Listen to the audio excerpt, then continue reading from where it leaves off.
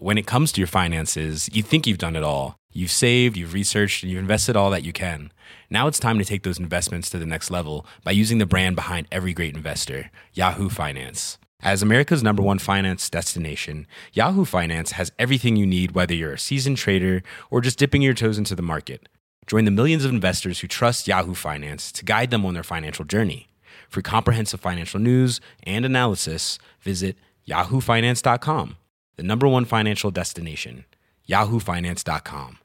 Hey, I'm Ryan Reynolds. Recently, I asked Mint Mobile's legal team if big wireless companies are allowed to raise prices due to inflation. They said yes. And then when I asked if raising prices technically violates those onerous 2-year contracts, they said, "What the f*** are you talking about, you insane Hollywood ass?" So to recap, we're cutting the price of Mint Unlimited from $30 a month to just $15 a month. Give it a try at mintmobile.com/switch. $45 up front for 3 months plus taxes and fees. Promo rate for new customers for limited time. Unlimited more than 40 gigabytes per month. Slows full terms at mintmobile.com. Hi everybody, welcome to Dan Snow's History Hit. We're working our way through the last days of August here in 2020. And our thoughts are turning to the autumn, to the fall. We've got a lot going on, everybody. We've got the ongoing struggles with COVID. We're going to have economic and political dislocation. We have the US presidential election. It's all happening. And as ever, History Hit will be your guide. We've got some big plans. We've got lots of programs, lots of podcasts in commission talking about things like rebuilding the economy after the First World War and the Spanish influenza. We're going to be focusing a lot on the US presidential election. What is the Electoral College? What has happened in previous close elections that have been contested? We're also making some great documentaries. It's the 400th anniversary of the Mayflower departing the UK. We're talking to descendants of the settlers, historians. We're also talking to descendants of the Aboriginal American tribe that they encountered. We've got the 80th anniversary of the Battle of Britain, a big programme planned for that. So it's all happening. So please go and check out historyhit.tv. It's the new Netflix for history. Unlimited history documentaries. Well, limited, but you'll never get through them realistically. I mean, you'd have to defeat sleep entirely. Use the code POD1, POD1, you get a month for free. Check it all out. Don't like it? Don't subscribe. I'm cool with that. And then you get your second month for just £1, euro, or dollar. This podcast is a kind of late August podcast talking about the restaurant, the fascinating story of how we've gone out to eat from the Romans to the present day. We're talking to William Sitwell. He's the restaurant critic for the Daily Telegraph here in the UK. He eats for free and then writes funny things about the restaurant and the food. I mean, outrageous, to be honest, but good luck to him. He's written a book now, History of the Restaurant, and he's got some interesting observations about how and why we choose to spend our money eating out. From Pompeii to US counterculture in the 1960s. Enjoy.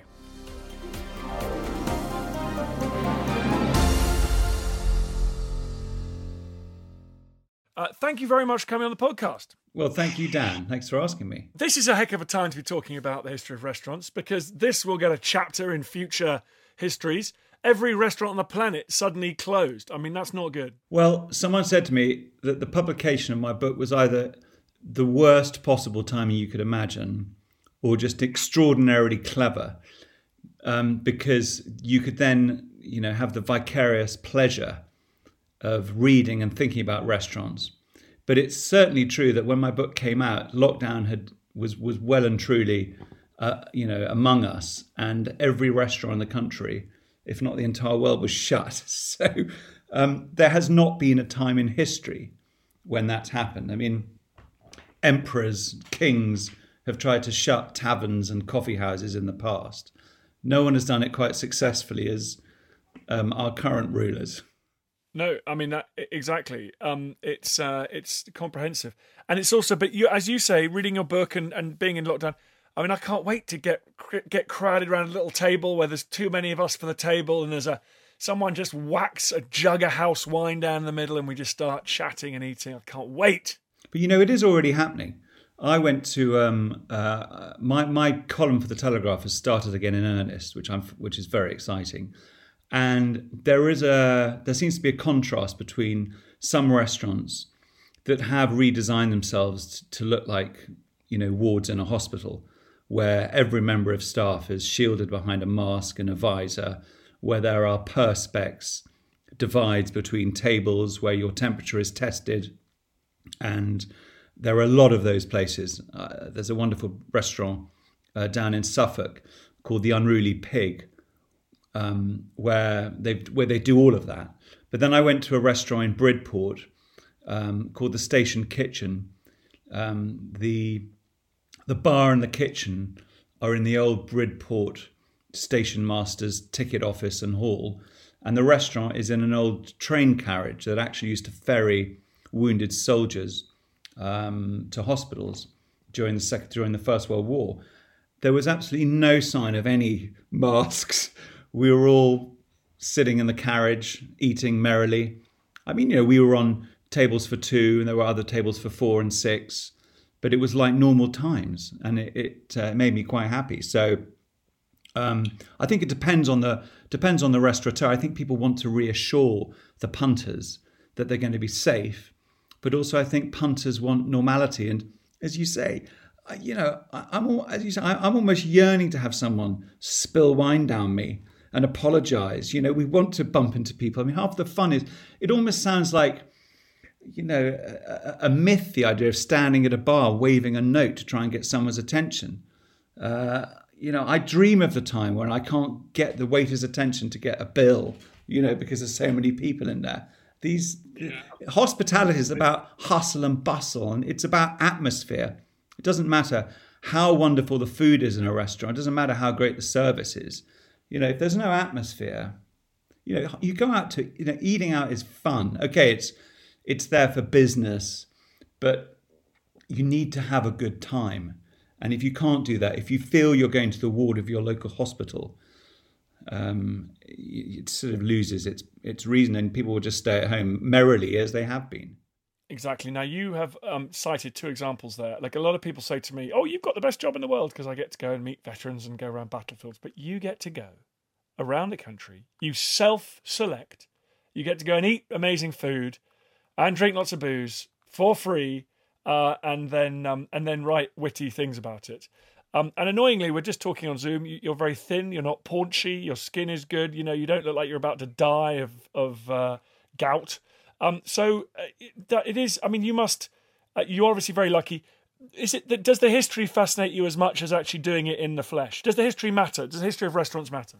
I think the history of restaurants does matter, and I love exploring the development of hospitality.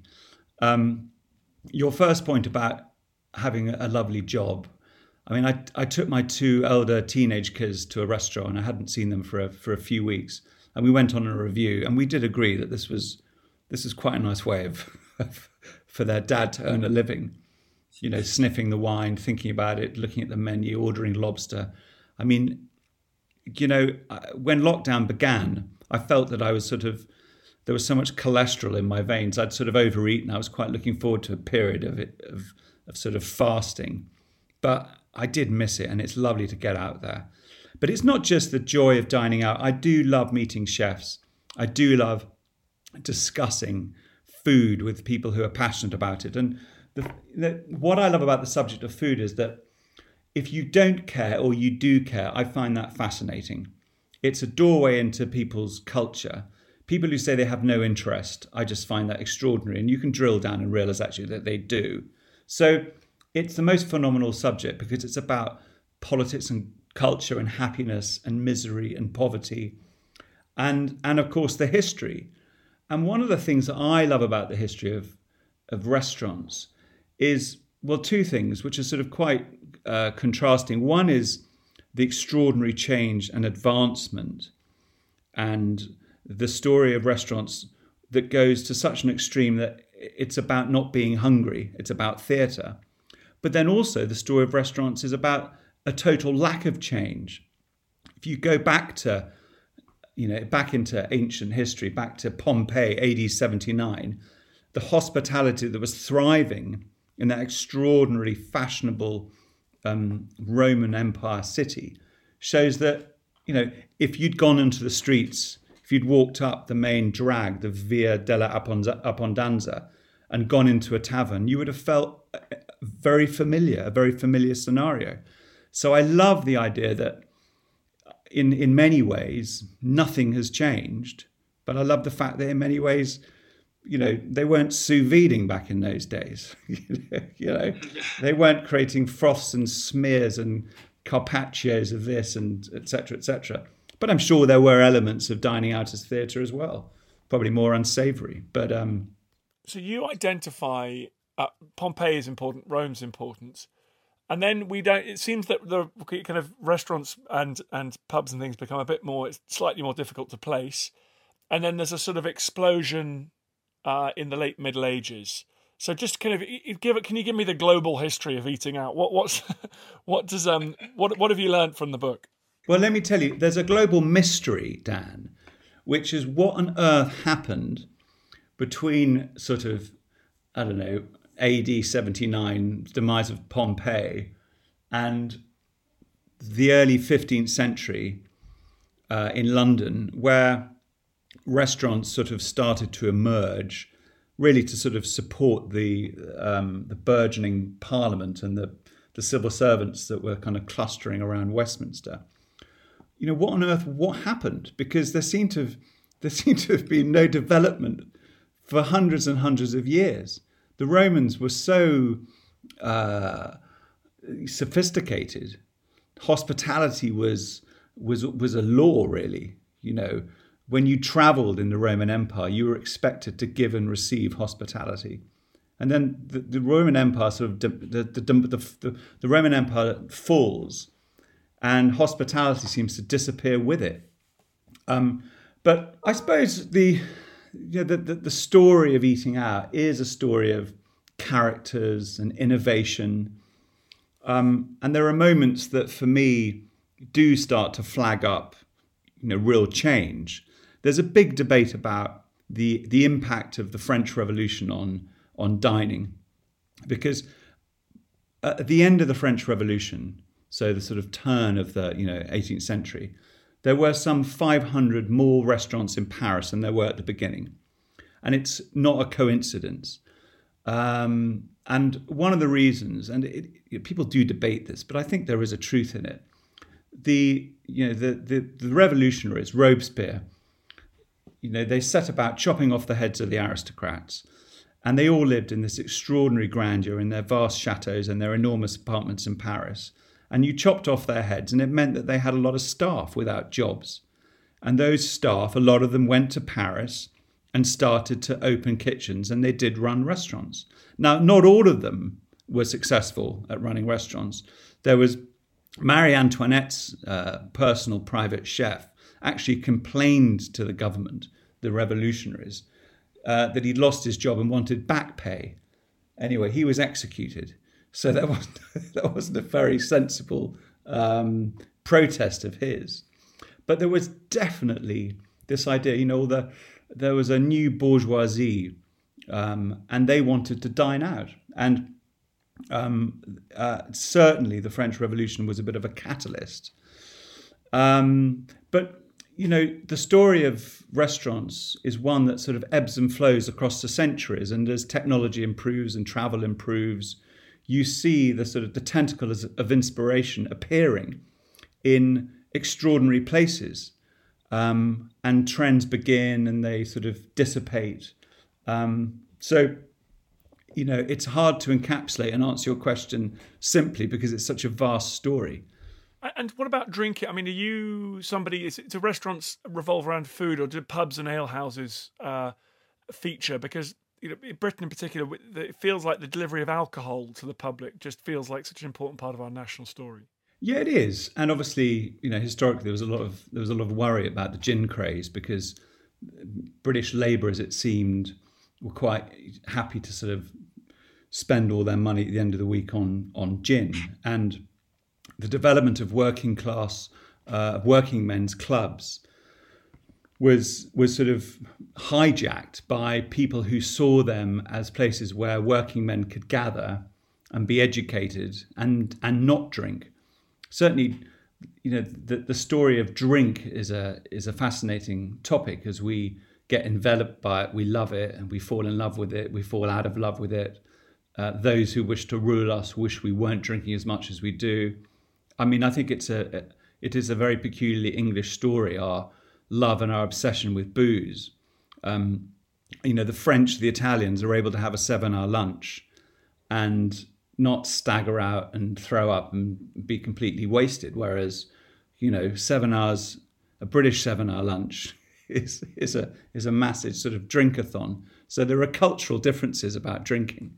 But I think certainly the British story of restaurants does also hinge on the story of booze and, taverns and inns and so on. But I think really, our food story was sort of punctured. We had bad times in the Victorian era, partly I think because the Victorians didn't really agree with the idea of pleasure. I think the Victorians wanted to ban puddings, basically. And the Second World War, with rationing, also stalled the advance of British food culture. It brought out that inner Puritan Victorian character in the British, because we were very happy to be rationed. And we remained rationed for 7 years after the war. And subsequent generations, I think, felt that they wanted to indoctrinate their children with the rationing that they'd tolerated. And so the British food story doesn't really get going until people like Elizabeth David write about food in a romantic way, until the end of the 60s, where the wonderful Roux brothers turn up into London and start to open restaurants and demonstrate how wonderful food can be and how great service can be. It ebbs and flows. Hi, I'm Matt Lewis, historian and host of a new chapter of the Echoes of History podcast. If you're an Assassin's Creed fan, and like me, want to be prepared for the launch of Assassin's Creed Shadows later this year, join us on Echoes of History as we head to feudal Japan to explore the real-life history that inspired the latest game from this legendary franchise. Learn about Yasuke, the African warrior who entered the trusted circle of Japan's most powerful warlord. Hear accounts of cultures colliding when Portuguese missionaries landed on Japanese shores, and follow Japan's journey through years of division and bitter warfare to unification at the dawn of the modern era. Make sure you catch every episode by following Echoes of History, a Ubisoft podcast brought to you by History Hit, wherever you get your podcasts. There's never been a faster or easier way to start your weight loss journey than with PlushCare. PlushCare accepts most insurance plans and gives you online access to board-certified physicians who can prescribe FDA-approved weight loss medications like Wegovy and Zepbound for those who qualify. Take charge of your health and speak with a board-certified physician about a weight loss plan that's right for you. Get started today at plushcare.com/weight loss. That's plushcare.com/weight loss. plushcare.com/weight loss. When it comes to your finances, you think you've done it all. You've saved, you've researched, and you've invested all that you can. Now it's time to take those investments to the next level by using the brand behind every great investor, Yahoo Finance. As America's #1 finance destination, Yahoo Finance has everything you need, whether you're a seasoned trader or just dipping your toes into the market. Join the millions of investors who trust Yahoo Finance to guide them on their financial journey. For comprehensive financial news and analysis, visit yahoofinance.com, the #1 financial destination, yahoofinance.com. I mean, with the exception of Rome, restaurants as we understand today, going somewhere, being waited on at a table, having a menu, it's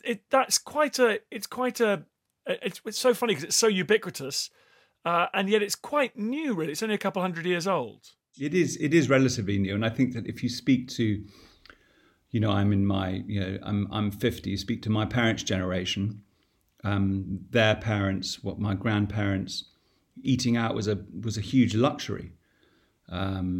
Pre-lockdown, if you went into 2020, our grandparents, great-grandparents wouldn't have recognised how young people are able to eat out so regularly and so freely and relatively so cheaply. So the idea of eating out as a kind of hobby, that restaurant going is a sort of daily enterprise, would be totally anathema to previous generations. Ironically, it was the Second World War that saw Britain eating out as never before because of the British restaurant. The the sort of national network of canteens that Lord Woolton, the Minister of Food, set up, saw cafes that could produce food that was on the ration. It meant that families who'd had their houses bombed or had lost their kitchens, people could go and eat the ration and eat cheaply and eat not just economically, but generally a healthy diet using what was available. So Britain ate out in the Second World War more than they had ever done in history. But you're quite right. The idea of, restaurants being available to everybody is a relatively new phenomenon. The French loom very large in this story, not just the revolution, but it strikes me that so many of the words we're using, every time you go into there's the shadow of our sort of love-hate relationship with the French sort of it seems to fall across every restaurant experience I have, or maybe that's just my overactive 18th century love of history. No, the French have certainly been very dominant, and in many ways they remain dominant.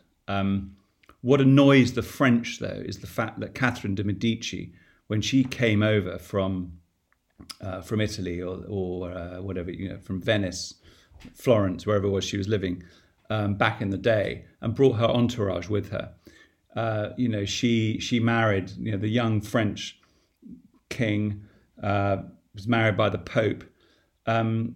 People say that she brought Italian gastronomy to France, and that's what really got the French going. So the origins of French gastronomy lay in with the Medicis. So the Italians can really say that they were producing proper posh food and things like zabaione long before the French were. But the French don't really like that idea.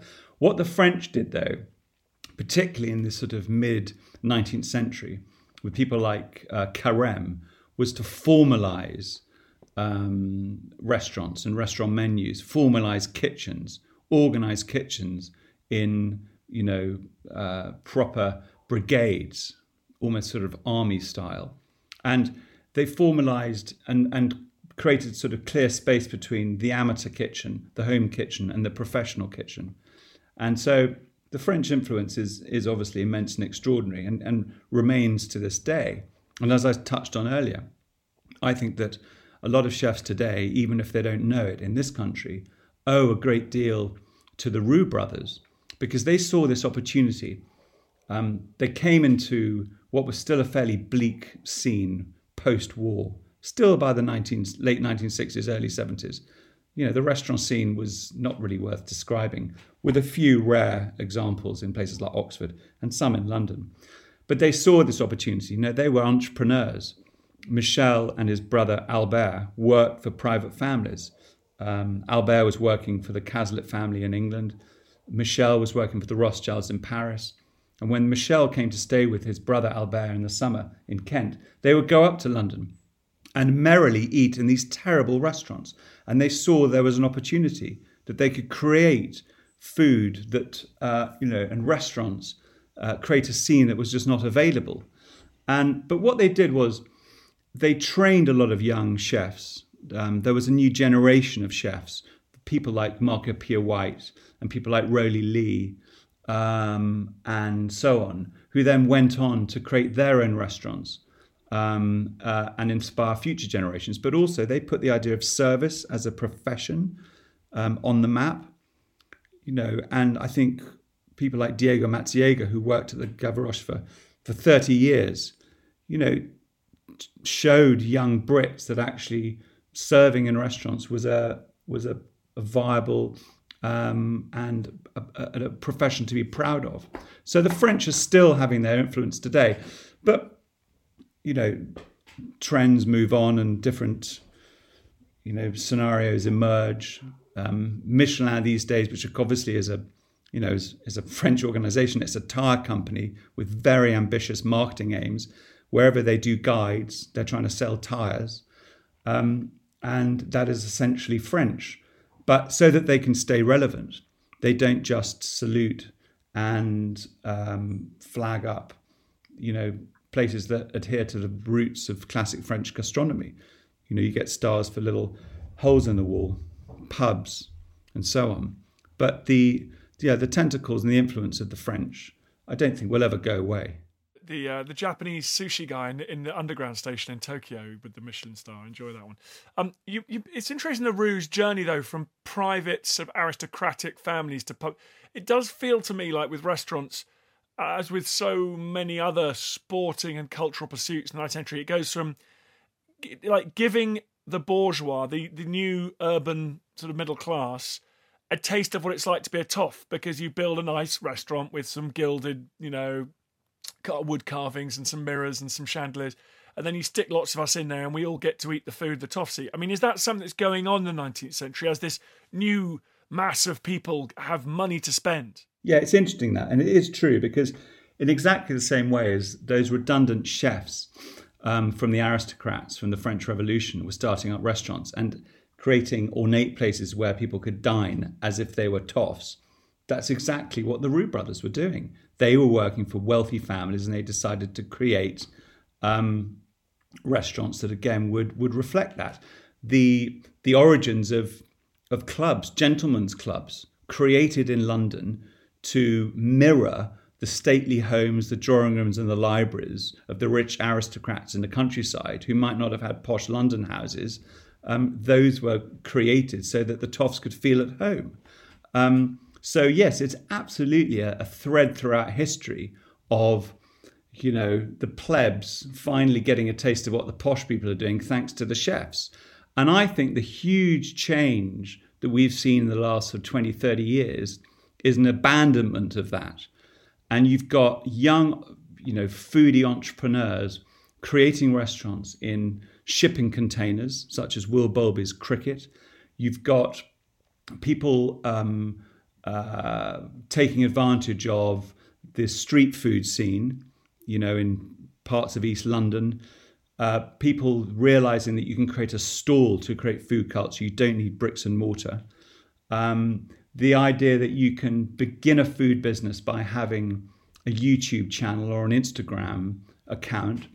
This is a new way of developing and bringing ideas to the fore that absolutely gets rid of this sort of hangover of, posh food for the rest of us, thanks to the chef who's managed to slip out of the gilded chateau or stately home. But that's the interesting for me about restaurants, and that is a bit different to ale. Well, anyway, the thing I find interesting about restaurants is your poor restaurant entrepreneurs. I admire them, because you've got the food to organise, but you've also got the vibe to sort out, and so they've got the ship, whether it's a shipping container or one of those lovely sort of 19th century restaurants where, again, you're trying to pretend that you've been invited to the dining room of a stately home. And you're riding two very different horses in a way, aren't you? Because you can have great food, but terrible atmos. Then people like you come around and just rip them to pieces for it. I mean, from the beginning, there's been a theatricality to restaurants, hasn't there? Being a successful restaurateur is one of the most difficult tasks that I can imagine, because you've got to be a creative, you've got to be a designer, you've got to have a sort of philosophy in terms of an approach to how you cook. You've got to be a businessman, because you've got to do the numbers. You've got to be a manager of people. So you've got to be, have those sort of diplomatic skills. And it helps if you can actually cook a plate of food. You've got to be able to find the right crockery and the chemistry between, crockery and decor. And you've got to do all those sorts of things. Then you've got to get people in there. You've got to be consistent, which is the hardest thing. That's why Michelin stars, the pressure of it gets to people, because it's not just the fact that you can cook a beautiful plate of food, one day. You've got to do it the next day, the next day, the next day, every day for days, months, years. And then you've got to tolerate people like me turning up and having a sniff around and bashing out hilarious copy as sport. Although I would say, Dan, I think there, some of the, I'm not one. I take huge pleasure in finding gems and writing good reviews. And I find actually writing good reviews is much harder than sticking the knife in, even though I wouldn't say that it's not enjoyable, and it does need to be done occasionally. But there's far greater pleasure for me, and I promise you, I mean it. There's far greater pleasure for me from writing a great review, because because the positive impact of a great review is far greater than the negative one of a terrible review. So yeah, you've got to deal with all this stuff, and then you've got to deal with flack from critics, and then imagine you've done all that, and then a plague turns up and shuts you down anyway. I mean, it's this extraordinary profession, but it does bring in some of the most creative people and the most passionate people, which is why I love the subject of food. Well, I like the subject of it. I also like the consuming of it. It is very difficult, but when they get it right, it's a glorious thing. So listen, we don't usually do this on this podcast. Tell us what the book's called, first of all. My book is called The Restaurant, A History of Eating Out. Where are your favourite spots to go at the moment? Because we've got listeners all over the world, but obviously lots here in the UK. You've named a couple of great ones in the UK, but anywhere that we should be checking out in the UK at the moment? I had a very good curry at Sea Spice in Albury the other day on the Suffolk coast. I mentioned the Station Kitchen in Bridport, wonderful little place, very good lobster there. I had a fantastic lunch at Sam's Riverside, which is a restaurant run by a guy who trained under Rick Stein. That's in Hammersmith. If you're in Soho, I love Quo Vadis. Jeremy Lee, Scottish chef, absolutely brilliant. If you're down in the southwest, check out Mark Hicks, who's got his oyster and fish house in Lyme Regis. Anywhere in the frozen north? Up in the north, let me think. I'm about to head to Aberdeenshire, and there's a place that sells lobster up in Bamborough. I think it's called the Potted Lobster. I'm looking forward to eating there. And then do you venture abroad for your column? Are you allowed? Do they send you abroad? To any North American suggestions for our audience over there? I'm going to have to let you down. My column, I have a tight leash. If only I could eat my way around the world, then I really would have the greatest job. But then I probably wouldn't be able to get into an airplane because I wouldn't fit in the seats. Is it even possible to make a difference, differentiate between atmosphere and food in a restaurant? I mean, are there other restaurants where the food is average, but you just love the atmos and you'd go back and back? Oh, totally. I mean, if the food is the most important thing, I think you're going out for the wrong reasons. It's rather like, you go and see a great comedian and you say the next day, Michael McIntyre or whoever, and Billy Connolly, and you talk about how you'd never laughed so much in your life, but you can't remember any of the jokes. It's a bit like a great meal out. You have a wonderful time. If you can't remember what it was you ate, it doesn't matter because you had a great time. The most important thing about going out is conversation and communing with your fellow humans. And food is there to help that, not to get in the way, which is why it's annoying if you're constantly being interrupted by someone asking you and, pointing at the food, telling you about every ingredient on the plate, asking you if you enjoyed it. You have to keep on thanking the staff. Yes, thank you. That was great. Oh, wonderful. Thank you so much. We need to be left alone. I love to pour my own wine in restaurants. I'm a grown-up. We want to have a good time. Wait, what's that? It's a Primal Scream lyric, isn't it? We want to have a good time. We want to get loaded. Anyway, enough of that. I go out on my speedboat and have fish and chips with the kids on the Isle of Wight, and frankly, they're the best restaurants on planet Earth. Thank you very much indeed for coming on the podcast. Thanks, Dan. It's been really lovely chatting to you. Thank you.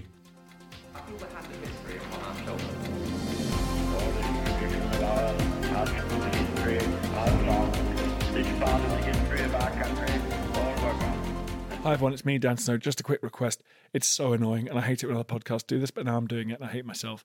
Please go onto iTunes, wherever you get your podcasts, and give us a 5-star rating and a review. It really helps, basically boosts up the chart, which is good, and then more people listen, which is nice. So if you could do that, I'd be very grateful. I understand if you don't want to subscribe to my TV channel. I understand if you don't buy my calendar, but this is free. Come on, do me a favour. Thanks.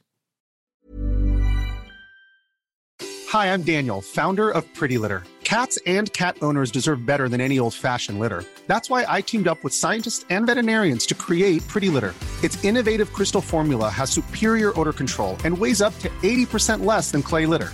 Pretty Litter even monitors health by changing colors to help detect early signs of potential illness. It's the world's smartest kitty litter. Go to prettylitter.com and use code ACAST for 20% off your first order and a free cat toy. Terms and conditions apply. See site for details. When it comes to your finances, you think you've done it all. You've saved, you've researched, and you've invested all that you can. Now it's time to take those investments to the next level by using the brand behind every great investor, Yahoo Finance. As America's #1 finance destination, Yahoo Finance has everything you need, whether you're a seasoned trader or just dipping your toes into the market. Join the millions of investors who trust Yahoo Finance to guide them on their financial journey. For comprehensive financial news and analysis, visit yahoofinance.com, the #1 financial destination, yahoofinance.com. Thank you for listening to this episode of Dan Snow's History Hit. Please follow this show wherever you get your podcasts. It really helps us, and you'll be doing us a big favour. Don't forget, you can also listen to all of these podcasts ad-free and watch hundreds of TV documentaries when you subscribe at historyhit.com/subscribe. As a special gift, you can also get your first 3 months for just £1 a month when you use code DANSNOW at checkout.